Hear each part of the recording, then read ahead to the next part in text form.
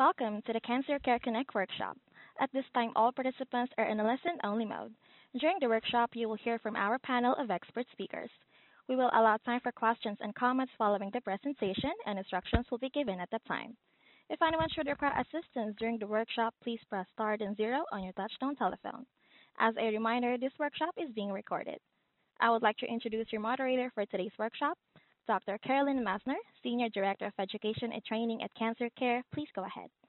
Well, thank you so much, Grace. And I, too, would like to welcome everyone to today's Cancer Care Connect Education Workshop, New Perspectives in the Treatment of Advanced Skin Cancer, Advanced Basal Cell and Squamous Cell Cancers. And this is part one of Living with Advanced Skin Cancer and Melanoma. Now, today's program is supported by Bristol Myers Squibb and a grant from Genentech, and I really want to thank them for their support of today's program, as well as their support of many of our programs. Now, I would like to acknowledge that we have over 153 participants on the call today, and you come from all over the United States, from both urban, rural, suburban, and frontier communities in different regions of the United States. And we also have a number of international participants from Austria, Canada, Denmark, Egypt, Malaysia, Poland, Sweden, and the United Kingdom. So it's really a global call as well. And before I introduce our first speaker, I would like to ask you all just a few questions. It'll take probably about 2 minutes. For those of you who are live streaming the program, you'll be able to see the questions, and you'll also be able to rate the questions. And so I'm going to start with the first question. And we're actually doing this because we want to get a sense of what you know coming into the program, so we can, as we plan programs in 2022, we can best tailor the programs to meet your needs. So on a scale of 1 to 5, with 1 the highest rating and 5 the lowest rating, please select your rating. I understand new treatment approaches for advanced skin cancers, including basal cell and squamous cell cancers.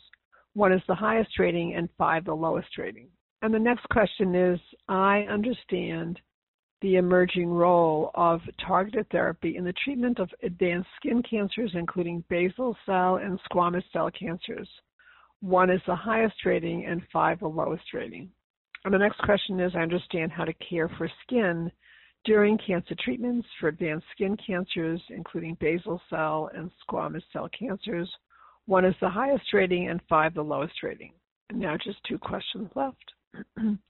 I understand how to manage treatment side effects, discomfort and pain for advanced skin cancers, including basal cell and squamous cell cancers. 1 is the highest rating and 5 the lowest rating. And then this will be the last question. I understand the role of clinical trials for advanced skin cancers, including basal cell and squamous cell cancers. 1 is the highest rating and 5 the lowest rating. So I want to thank you all for participating in these questions. It'll help us to better tailor the programs to meet your needs. And now it's my pleasure to introduce our first speaker. And our first speaker is Dr. Michael Wong. Dr. Wong is Professor, Cutaneous Cancers, Medical Oncology, Executive Director, Integration and Program Development, Cancer Network, University of Texas, MD Anderson Cancer Center. Dr. Wong will be addressing overview of advanced skin cancers, including basal cell and squamous cell cancers, new treatment approaches, emerging role of targeted therapy, clinical trial updates, preventing and managing treatment side effects, symptoms, discomfort, and pain, and tips for caring for your skin during cancer treatments, including sun and wind safety tips. It's my pleasure now to introduce my esteemed colleague, Dr. Michael Wong. Thank you, Dr. Messner. It's a distinct pleasure and honor to be able to speak to today's audience, and really reflects tremendous change in an area where we, for the longest time, had limited options. In addition, squamous cells and basal cell carcinomas are some of the most common skin cancers in the United States. And so there are 2 challenges here. One is the recognition and the treatment of these very common skin cancers. But the part which I want to spend much of my focus on today are on the small subset of both basal cell and squamous cells, which become particularly problematic, particularly aggressive, have learned to leave the skin and enter deeper into tissues, underlying deeper tissues such as fascia and bone, which have learned to migrate to regional lymph nodes and beyond. it's a very small subset, but one of the most problematic ones. And so, like I said to you, we now have some truly interesting and very useful options for our patients. So what are these cells, and so what are these cancers? Where do they come from? So the way we organize our thinking about cancer is to look at the anatomy of the skin, how the skin is put together, acknowledging that the cells that make up the skin are different, and one of them are called squamous cells, and these are cells which under a microscope look like scales, and they are the cells that form the keratin, the actual skin itself overlying, and in fact the cells will mature, will die off and form keratin, and this keratin is the stuff that sloughs off your skin and leaves a ring around a bathtub when you take a bath. It's part of the normal part of the skin. Basal cells are found deeper within the skin layers at the interface between the superficial skin and the more deeper dermal part of the skin, and both of these can become cancerous. Henceforth, basal cells can become basal cell carcinomas, and squamous cells can become squamous cell carcinomas. So it has to do with the anatomy of the skin, how the skin is put together. You will hear about other types of skin cancers, melanoma, for instance, and they come from melanocytes. These are cells in the skin which interdigitate between squamous cells and are responsible for making melanin, which is the pigment of your skin.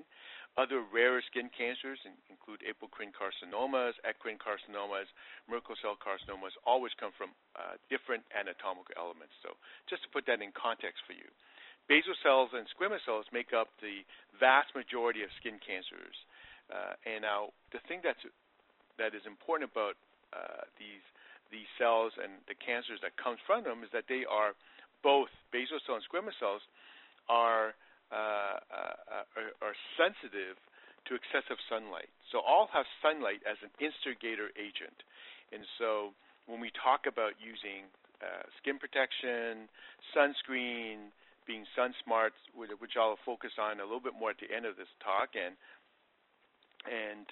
touched upon by Dr. Fleischman after me. This is the reason for that, because of its sort of association with carcinogenesis. So be careful about excessive sun exposure because of its ability to induce a variety of skin cancers, the most common of which are basal cells and squamous cells. And that's exactly the reason why when you see a dermatologist, they tend to really focus on the sun-exposed areas of the body, the scalp, the head and neck area, the upper trunk, and so on and so forth, because those are the areas that have the most skin exposure. And likewise, when you are paying attention to your own skin, those are the places to pay attention to. Now, for the longest time, we have really struggled with what to do with advanced disease in which a dermatologist may not be able to handle because of the aggressive nature of the tumor or because it's gotten big enough. And if you are listening very closely, what you're also hearing is that the vast majority of these issues, these basal cell and squamous cells, are easily handled by dermatologists because they're small, they're superficial. And what I'm going to focus on are the ones that are difficult to handle in that way because of their biology and how they've grown, or the fact that they've managed to grow in a difficult place, which is cosmetically sensitive. And what do we do with those situations? Well, the standard approach has always been to try to resect these, to remove them surgically. And if you look at the escalation of that, you can have things done in the office by dermatologists. You can have procedures done by what's called Mohs surgeons. Mohs is M-O-H-S, and Mohs is a procedure in which there's a systematic way of removing in radial fashion from in to out the sort of superficial tumors, which is associated also with the way of controlling the margins of resection to assure that you have complete resection. And you can even escalate that to head and neck surgeons, which do a more extensive resection. And from that point, they can also bring in plastic surgeons, bone surgeons, neurosurgeons, whatever you need to get the job done removing these lesions.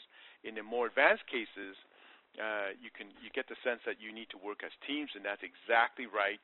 At major centers like ourselves, for advanced skin cancers such as one I see, which are referred to me by dermatologists or other surgeons, we work in teams, and you'll see why in a second. And the reason for that, because we are trying to get that patient to what we call cancer zero, a situation in which the cancer is removed completely and forever. So that's the goal.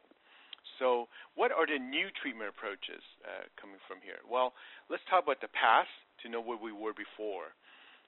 For squamous cell carcinoma, which defy surgical removal, or which are really involving deep structures, or which have become metastatic, meaning have gone to more than one place in the body, a local regional approach such as resection or surgery doesn't make sense because it will not get you to cancer zero, like I said before. The medicines that were used, let's just say in the old days, if you wish, really are cytotoxic agents. And they start with topical cytotoxic agents. Cytotoxic means medicines that kill growing cells, such as cancers. They can be topical, applied as creams, and in more advanced cases, given by intravenous. And sometimes you will use more than one drug called combination cytotoxic therapy.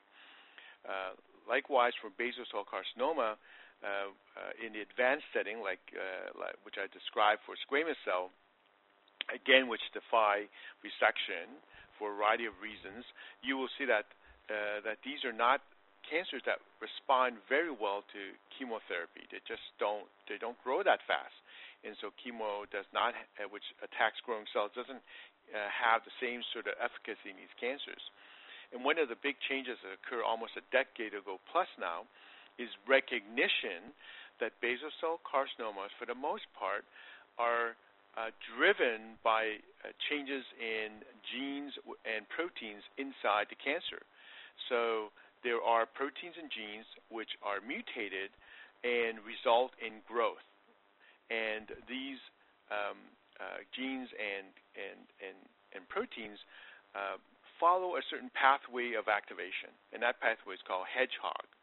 Now, to give you a very quick history lesson, the reason why it's called hedgehog is because in the old days when they discovered these genes, the scientists were using fruit flies and other organisms to understand gene mutations. And in those flies that had a notching of the wings like the Sonic Hedgehog character with this serrated appearance, that this was associated with a certain gene, and it named that gene hedgehog, and that's how it came to be.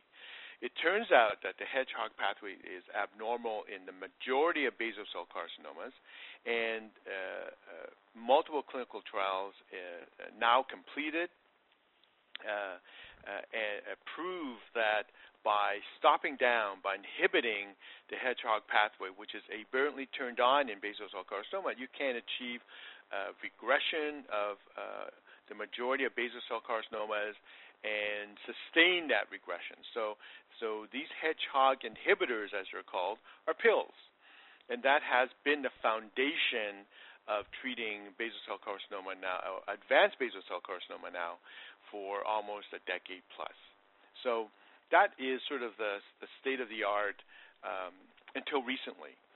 So what has happened recently? We have come to recognize that both basal cell carcinoma and squamous cell carcinoma are cancers that are able to establish themselves in our patients' bodies by masking themselves from the host immune system. And by doing so, our immune systems cannot see the cancers. They are invisible to them. So sometimes I explain to my patients they use a mechanism to cloak themselves akin to that Harry Potter cloak of invisibility. You're there, but you can't be seen. And by using medicines called immunotherapy, we were able to stimulate the body's immune system and basically expose the cancers for what they are, which are immunologically sensitive and immunologically different from the body. I'm going to step back and give you a 2-minute lesson, a 90-second lesson on immunity. why is that? Because it's very important, and immunotherapy has become one of the forefronts of cancer therapies today. It has really dominated the scene and has really come forward now to become the major way in which you treat cancer, including skin cancer. And so when I talk to my patients about immunity, I tell them that we all have it. This is something we're born with. And it's an immune system. It's not one thing, not one organ. It is your spleen, your liver, your lymph nodes, your thymus gland, your bone marrow. It is a conglomeration of all these systems which together define what belongs to us and what does not belong to us. So if something foreign got into your body, like bacteria, like a parasite, like a virus, your body's immune system will mount a defense against it. Of course, it has to be educated. It has to be in a way that your body can fight against the organism. And you will understand now during this time of COVID, there's a lot of attention to vaccines and immunizations because of the fact that our body cannot recognize the COVID vaccine. So likewise, in oncology, we have recognized that basal cell carcinoma and squamous cell carcinomas are immunologically immunologically masked from the body. And if we could unmask it, your body would be able to recognize it and attack the cancer. And that's the entire foundation of immunotherapy. These are medicines that are given intravenously. They are specific indications, and there were specific situations to do it. But in general, situations in which the frontline therapy hasn't worked, or the tumor is so advanced that it defies surgery, or that the tumor has gone beyond the regional site and has gone to other parts of the body. Those are situations in which immunotherapy has efficacy. And so this has been the new change that we have seen in the treatment of these cancers. And in the case of both squamous cell and basal cell carcinomas, they have revolutionized our way of thinking. Now, we are going to talk about side effects and so on and so forth very quickly and how to manage them. But a quick word of how we got here from there. These are all the consequences of clinical trials. And whenever I have patients in front of me and we talk about clinical trials, I tell them that clinical trials is a systematic way in which I'm able to use new drugs in patients. We cannot, in oncology, just open up the cupboard and say, use this.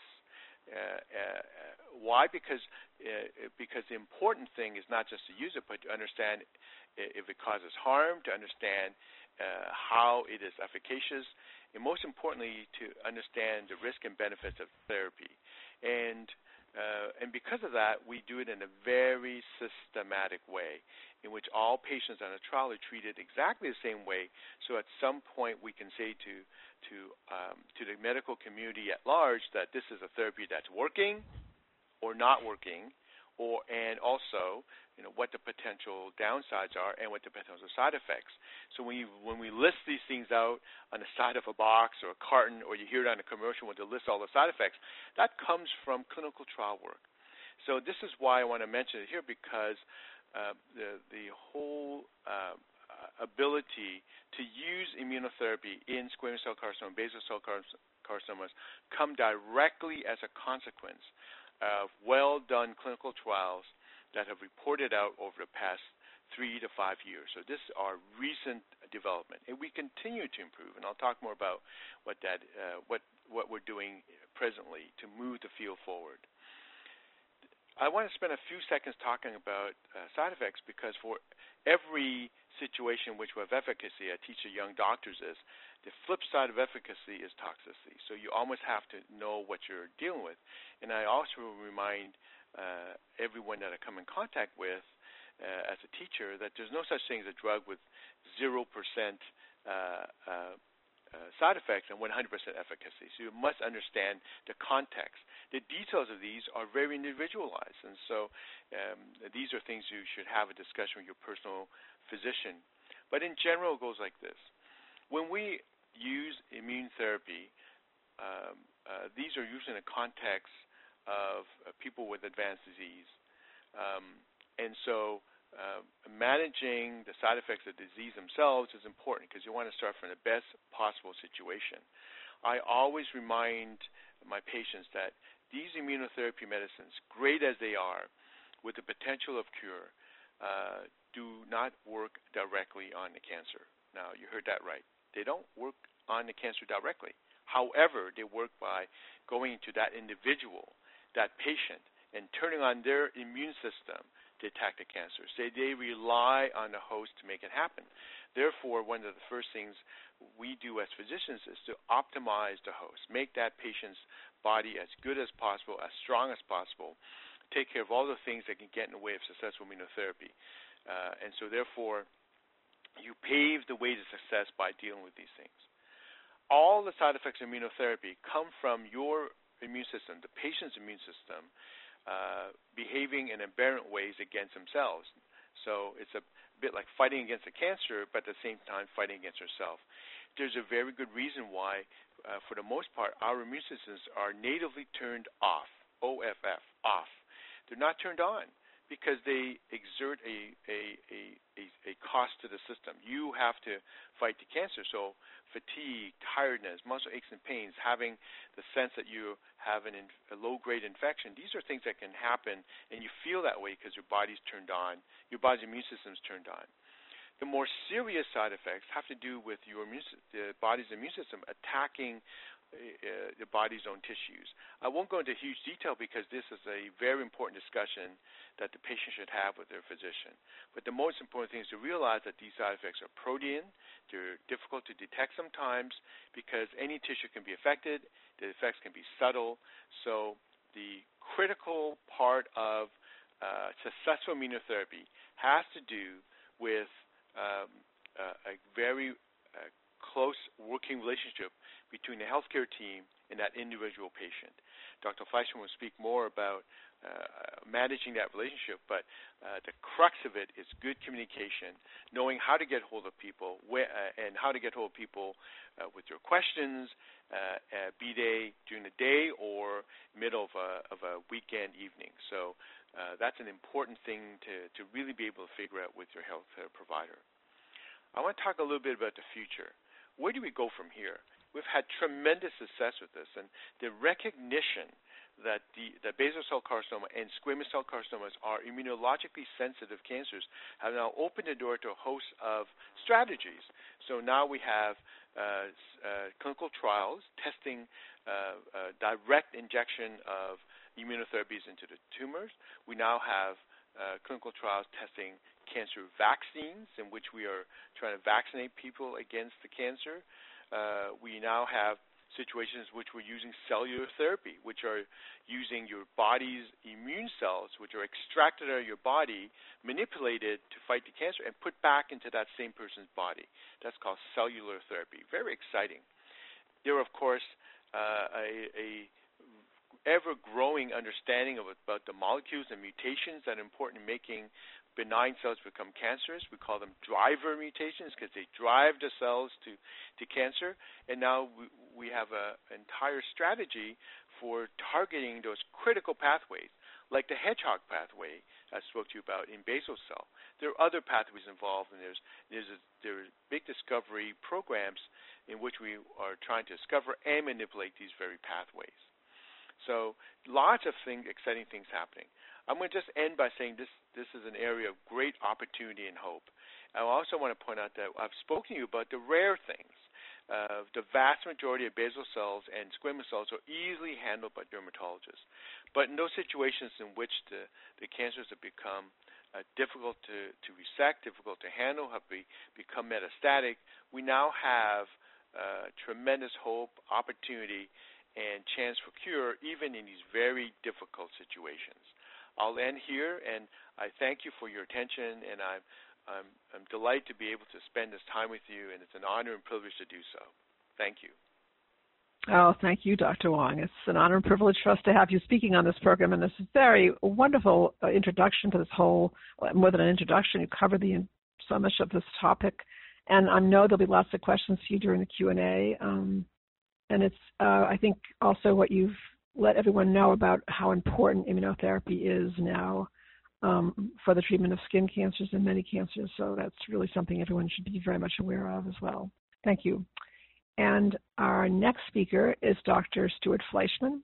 Dr. Fleischman is former founding director, Cancer Support Services, Continuum Cancer Centers of New York, author, researcher in oncology. And Dr. Fleischman will be addressing communicating with your healthcare team about quality of life concerns, the increasing role of telehealth, telemedicine appointments, and guidelines to prepare for telehealth, telemedicine appointments, including technology, prepared list of questions, follow-up appointments, and discussion of open notes. It's really my pleasure now to turn this program over to my esteemed colleague, Dr. Fleischman. Thank you, Dr. Messner, and thank you to all the folks who have joined into this call, both in the United States and internationally. This is a quite important topic about skin cancers. Sometimes people feel that skin cancers don't get as much attention as other cancers, but they're very important. There are new treatments that are available, and communicating with your healthcare team during the initial consult and then during treatment is essential.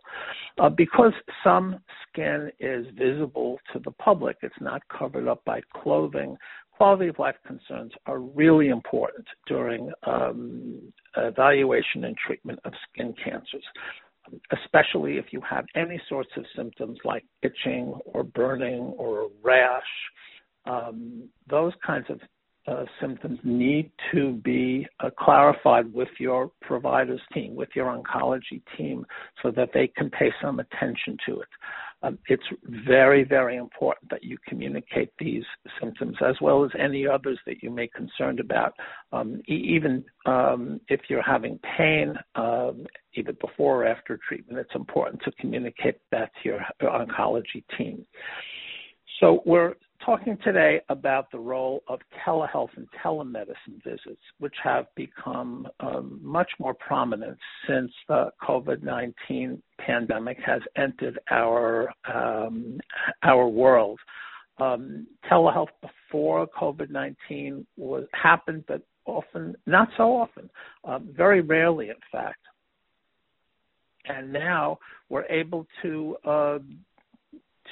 do initial consultation visits or follow-up visits on either a landline telephone, a voice-only telephone, or on a voice-only cell phone, or even smartphones or tablets or computers where there can be both audio and video access. So these are new to most of us providers. They're new to most patients, but have been developed over the last number of months so that everybody is a bit more comfortable with it. There is a good upside to them in that if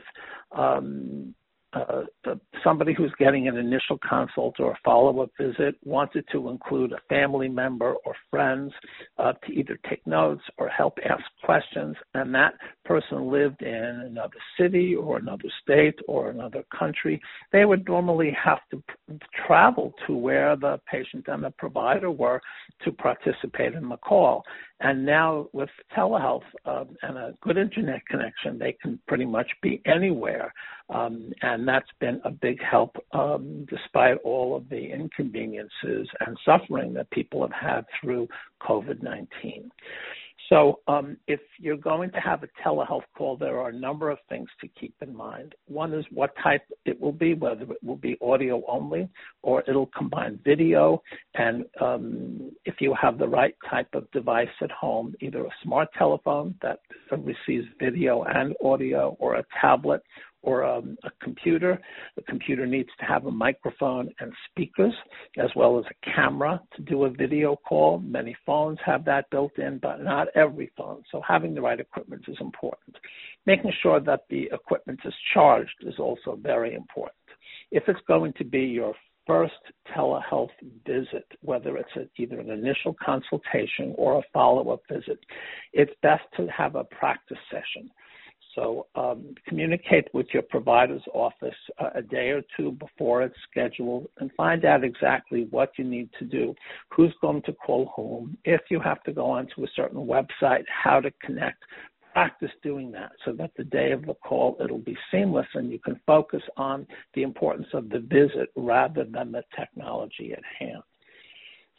It goes without saying that for something like this, when you're not in the office, please have a quiet place to be in. That can be helpful. also decent lighting and, again, a power outlet so that your device can be plugged in. If you're using an internet connection over a Wi-Fi system, make sure that you're in a part of the house or you're in a place where the Wi-Fi connection is strong. Or if you're using a telephone or a device without Wi-Fi nearby, that your cell reception is strong so that you can participate in the call and the technology can support that. The other thing to do is to really formulate a list of questions in advance. That's not much different from going into a regular office visit in person, but maybe even more important because you're on a remote visit. So having questions answered is often the hallmark of a really successful visit, whether it's for an initial consultation or for follow-up. So you and if somebody's going to be on the call with you or someone in your family who can help you crystallize exactly what those issues are going to be, write them down so that you have a sheet of paper in front of you. So if you have a practice session, you know how to work the technology and all the other conditions are met, the call will go as well as possible. Generally, the calls do happen on time, but like office visits, sometimes they can be delayed, and the provider's office should actually be contacting you. If not, you may need to contact them if the call doesn't happen at the specified time. And be mindful that if for remote providers, they may be in a different time zone. So be careful to align your watch with their time zone if that will affect the call that you have. So these are sort of general rules for telehealth, telemedicine visits, and after getting over the initial unfamiliarity, they can be very, very helpful. Another thing that's happened in this high technological age really involves the platforms or the systems where many of these telehealth calls occur. And some of those are not just video, audio systems, but actually you can access parts of your medical record, which could include blood test results, results from imaging, x-rays, CAT scans, PET scan reports, pathology reports, as well as progress notes, either a consultation note or follow-up note from the telehealth visit or even from an in-person visit that you've had in the past. Many of these get loaded into the medical record system, and you are able to look at them and read them, sometimes even have the ability to print them out. This has been a huge help to many, many people who would like to read their records, would learn more from their records, but it's also brought a whole host of problems. Many of these reports are written with drop-down menus, which means that it's not just a type report, but there are certain phrases that us providers can actually choose from when writing up the report after the visit is over. Some of those are in medical jargon, not understandable to many people. Some of us know it, but not everybody. Some of it are abbreviations. I can tell you just a few weeks ago, I've heard of a terrible situation where one of the medical record systems, instead of saying follow-up, the abbreviation was F/U, and patients were quite upset that was something that was terribly unpleasant in their records. There are a number of sort of catchphrases that can be misunderstood, and since most of us don't have training in medical terminology, don't assume that you know what an abbreviation or a word means. Please ask for help. I believe that it was always thought that these records would be available with someone who'd be able to clarify them for you. And because you can look at lab results or pathology reports or x-ray reports, especially going through cancer treatment, some of the things may seem abnormal, and they're supposed to be that way during treatment. It's very important to have somebody help you interpret these reports in the context of you, illness that you have, any other conditions that you have at the same time. So a common example of this would be someone who has diabetes, high levels of blood sugar, and is getting one of the anti-nausea medicines that can routinely increase their blood sugars temporarily. Or even somebody without diabetes who's taking the same medicine that can increase their blood sugars temporarily. And reading just the lab report, somebody may think that their diabetes has gotten worse all of a sudden, or that they've never been diabetic and all of a sudden they had very high blood sugars. Please don't assume anything along those lines, and ask for help from your provider's office to help interpret what you see. So although this has been very helpful to lots of us, both as providers and patients, please be aware that what you're reading is almost in a foreign language, and you need to have it clarified by someone who speaks that language and who knows you and can put all of the information in context. So we're in this new age of telehealth, telemedicine, open notes, or access to parts or all of our medical records. And although it comes with some advantages, it also comes with new problems that we're all grappling with and learning how to deal with. I hope this has been helpful, and now I will turn it back to Dr. Messner. Oh, thank you so much, Dr. Fleischman. That was really outstanding and just really wonderful coverage of really the importance of communicating with the healthcare team, using telehealth effectively, and really using that technology to the best possible way. So thank you so much. Very wonderful presentation. I'm just going to say a few words about Cancer Care Services. Now, Cancer Care is a national organization, so we provide support services to people all over the United States, and those services are provided by trained master's level oncology social workers. So when you can contact us by calling our 800 number, our Hope line, at 813-4673. And the person picking up the phone will be an oncology social worker. Usually people, when they call the Hope line, have a specific question or concern that they're wanting help with right away. And then when that's addressed, we also do go over with them all the other services that Cancer Care provides, because sometimes people don't know all the other services they could access. So what are those services? So the services include, first of all, of course, calling the Hope line, getting immediate support with a concern you have. Our Hope line runs Eastern Time, business hours, from Monday through Friday. You also, in addition to that, we do provide practical financial and co-payment assistance. So what that means is we will assist you with any practical resources that you might need, but we also do provide financial assistance for transportation, pain medication, child care, home care, things like that will help you with that. And we also do assist with co-payment assistance, which are programs that many organizations have. We are not the only one. But our co-payment assistance helps to pay for your chemotherapy treatments. And those are much more larger grants, and they can make a very big difference for people in terms of their access to what care they need, and also in terms of giving you some space to look for other resources as well. You also can utilize many co-pay assistance programs. You don't have to use just one, and you don't have to use just one support organization either. In this instance, sometimes more is better to get as much help as possible.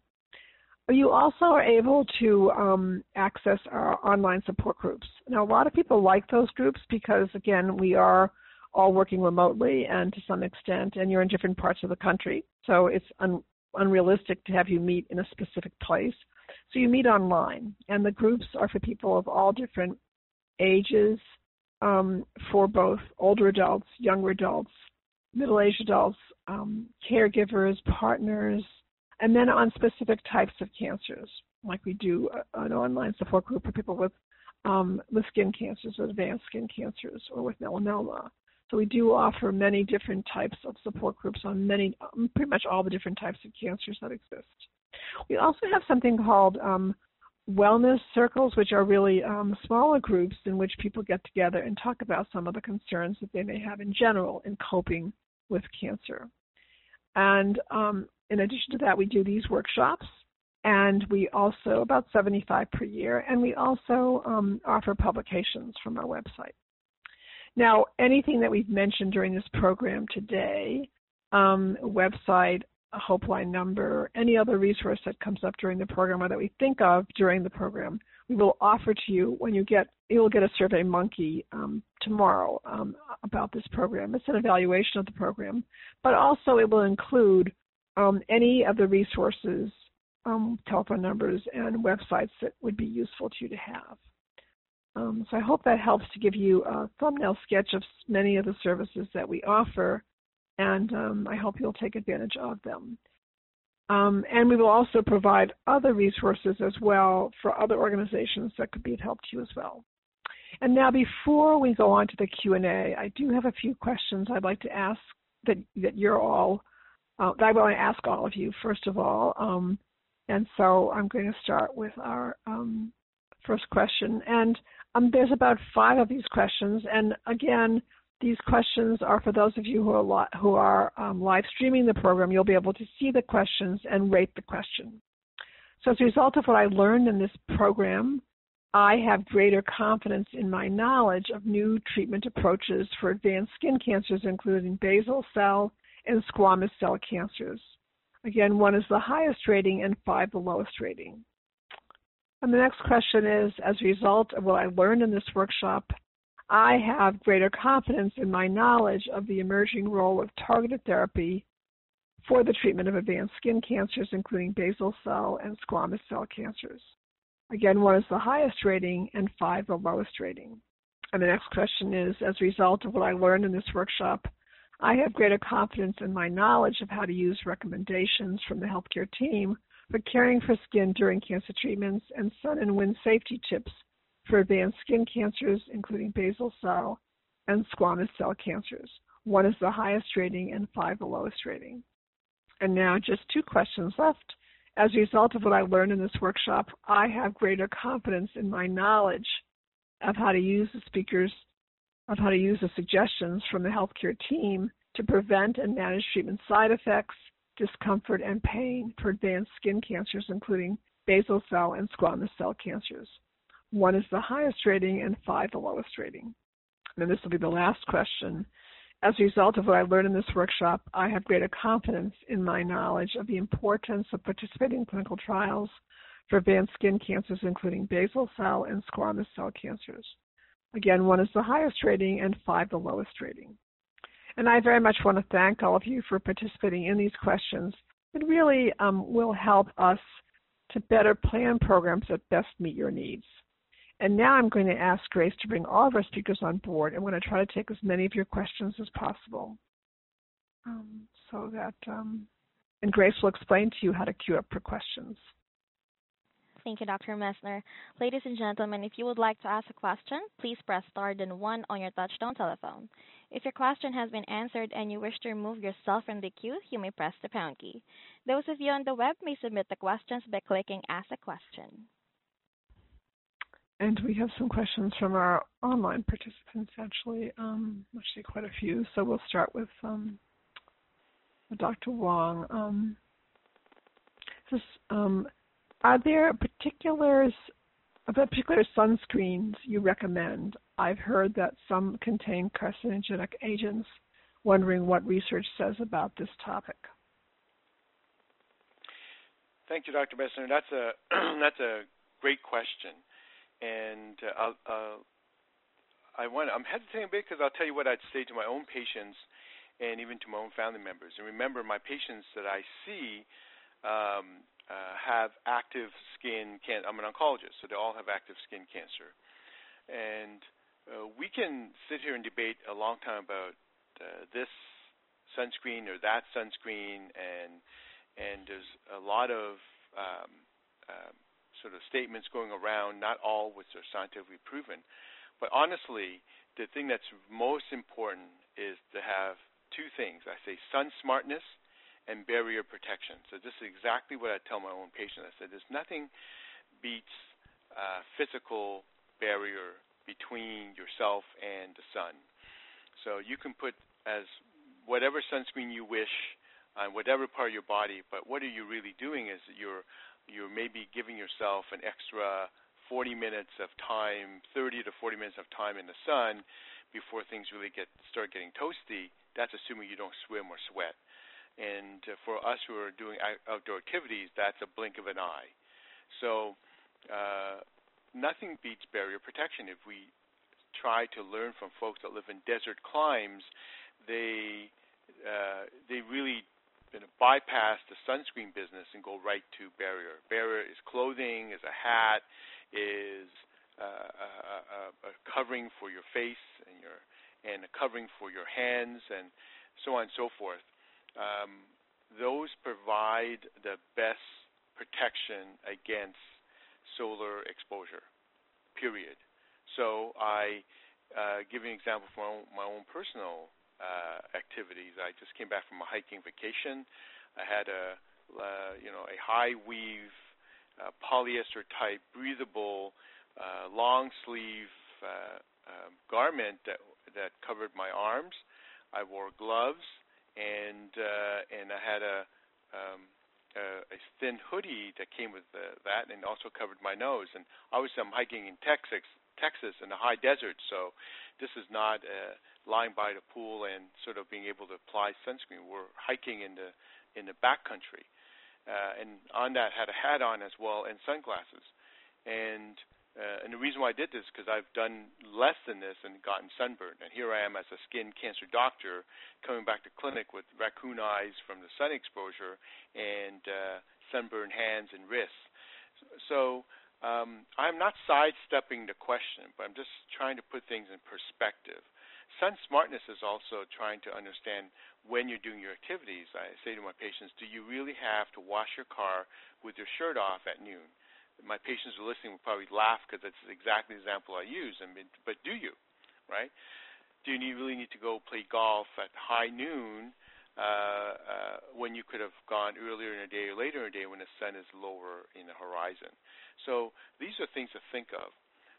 We are coming to a new understanding of sun exposure. I am of the generation where you put that stuff on your body to get the tan, right? This is my generation, went out and laid out in the sun, put the cocoa butter on or the baby oil on because you wanted that really beautiful bronze skinning. And the reality is we now come to understand, just as when I grew up, everyone around me smoked, we now come to understand from a personal and public health concern that these are things that you have to learn how to do in moderation and learn how to protect yourself against excessive exposure to these things. So that's the answer I give to my patients. That's the way I live my life, and that's also the answer I give to my own family. Sounds terrific. I hope everyone takes that to heart and really practices that. It's a fantastic example. Thank you. Lots of examples for people to follow. Thank you. And the next question is, I took a photo of a milia in my eyelid area and sent it to my longtime dermatology surgeon, who said it may or may not be a basal cell cancer, as I have had basal cell cancer, BCCNS.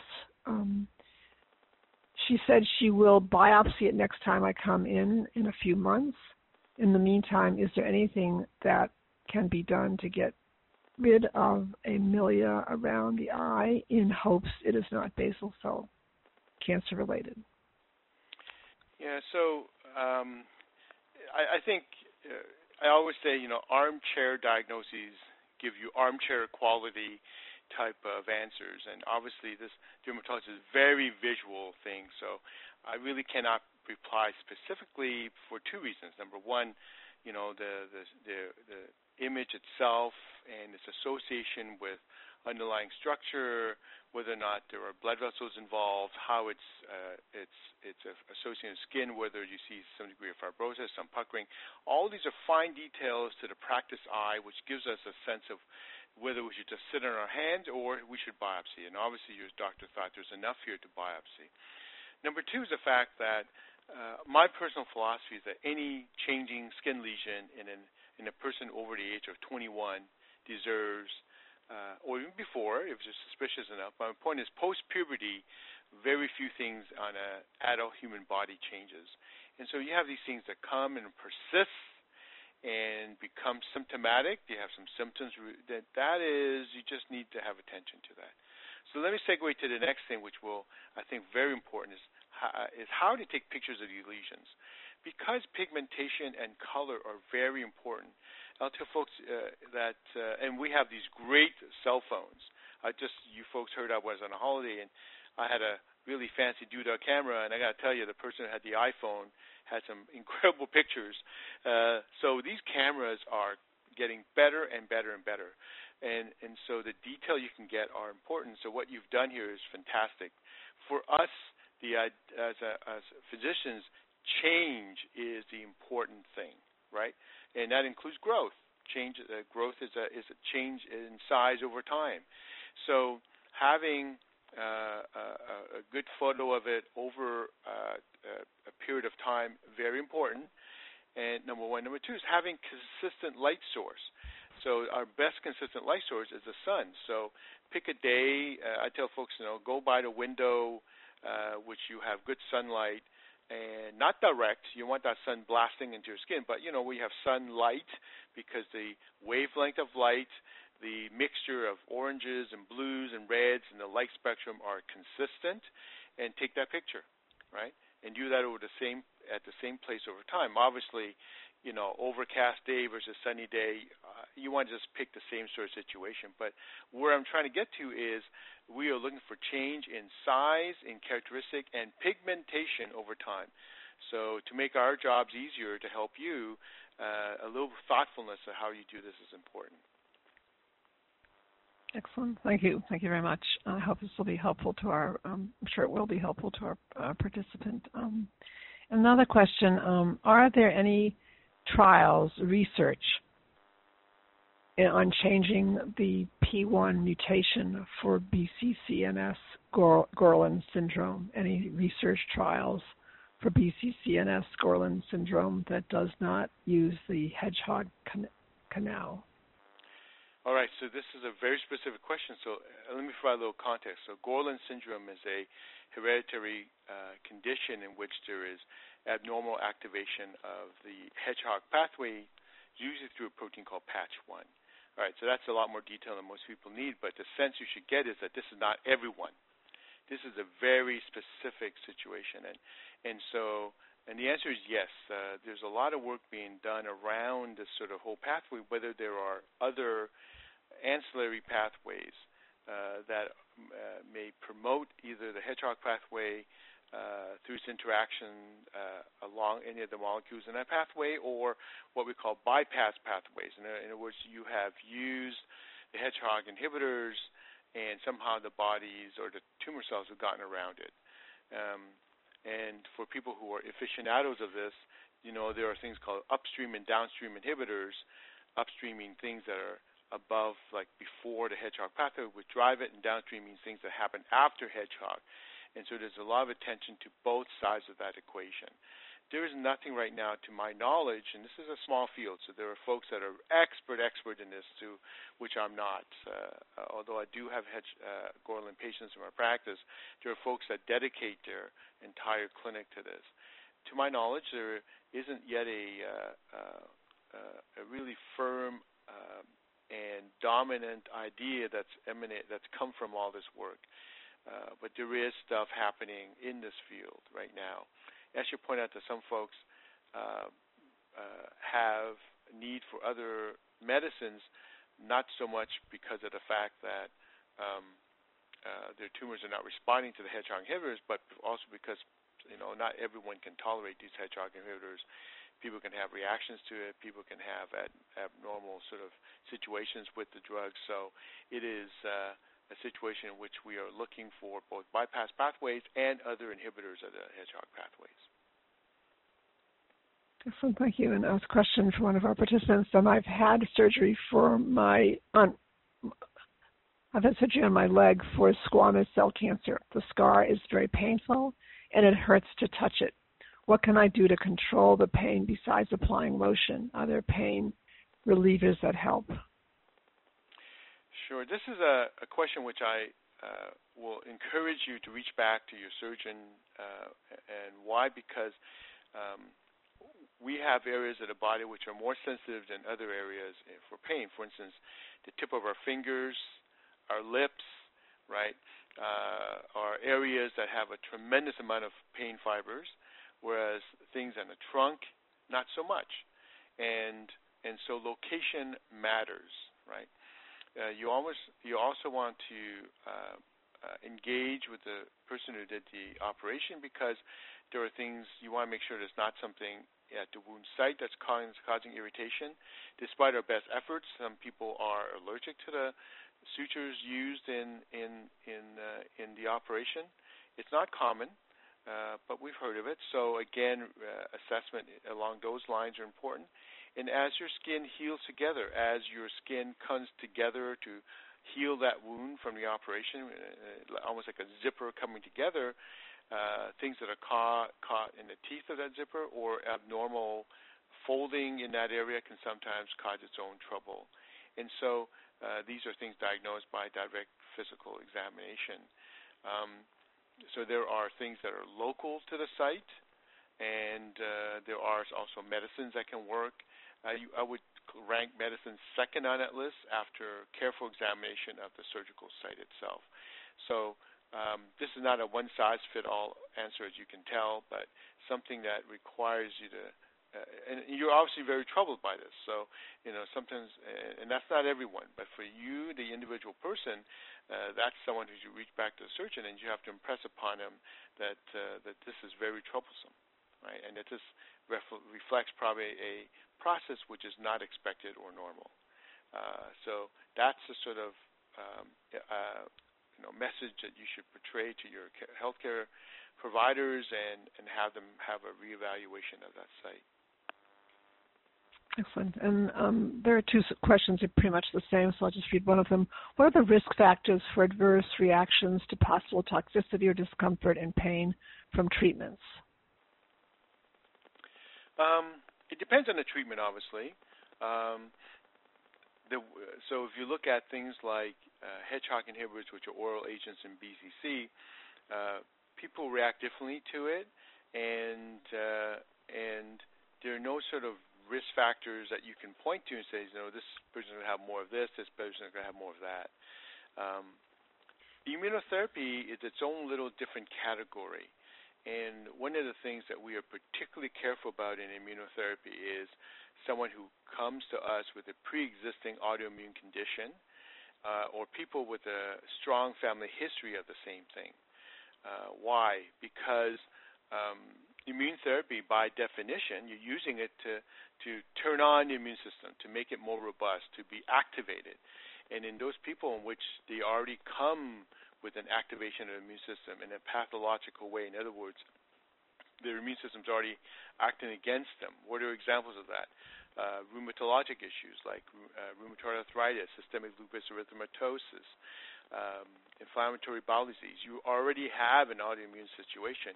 We tread extremely carefully in those situations. Those are hot button risk factors, and so assessment of that risk, assessment of the risk of reactivation or worsening of those things is part of the assessment of the individual patient for immune therapy. Well, I want to thank our speakers. I want to thank Dr.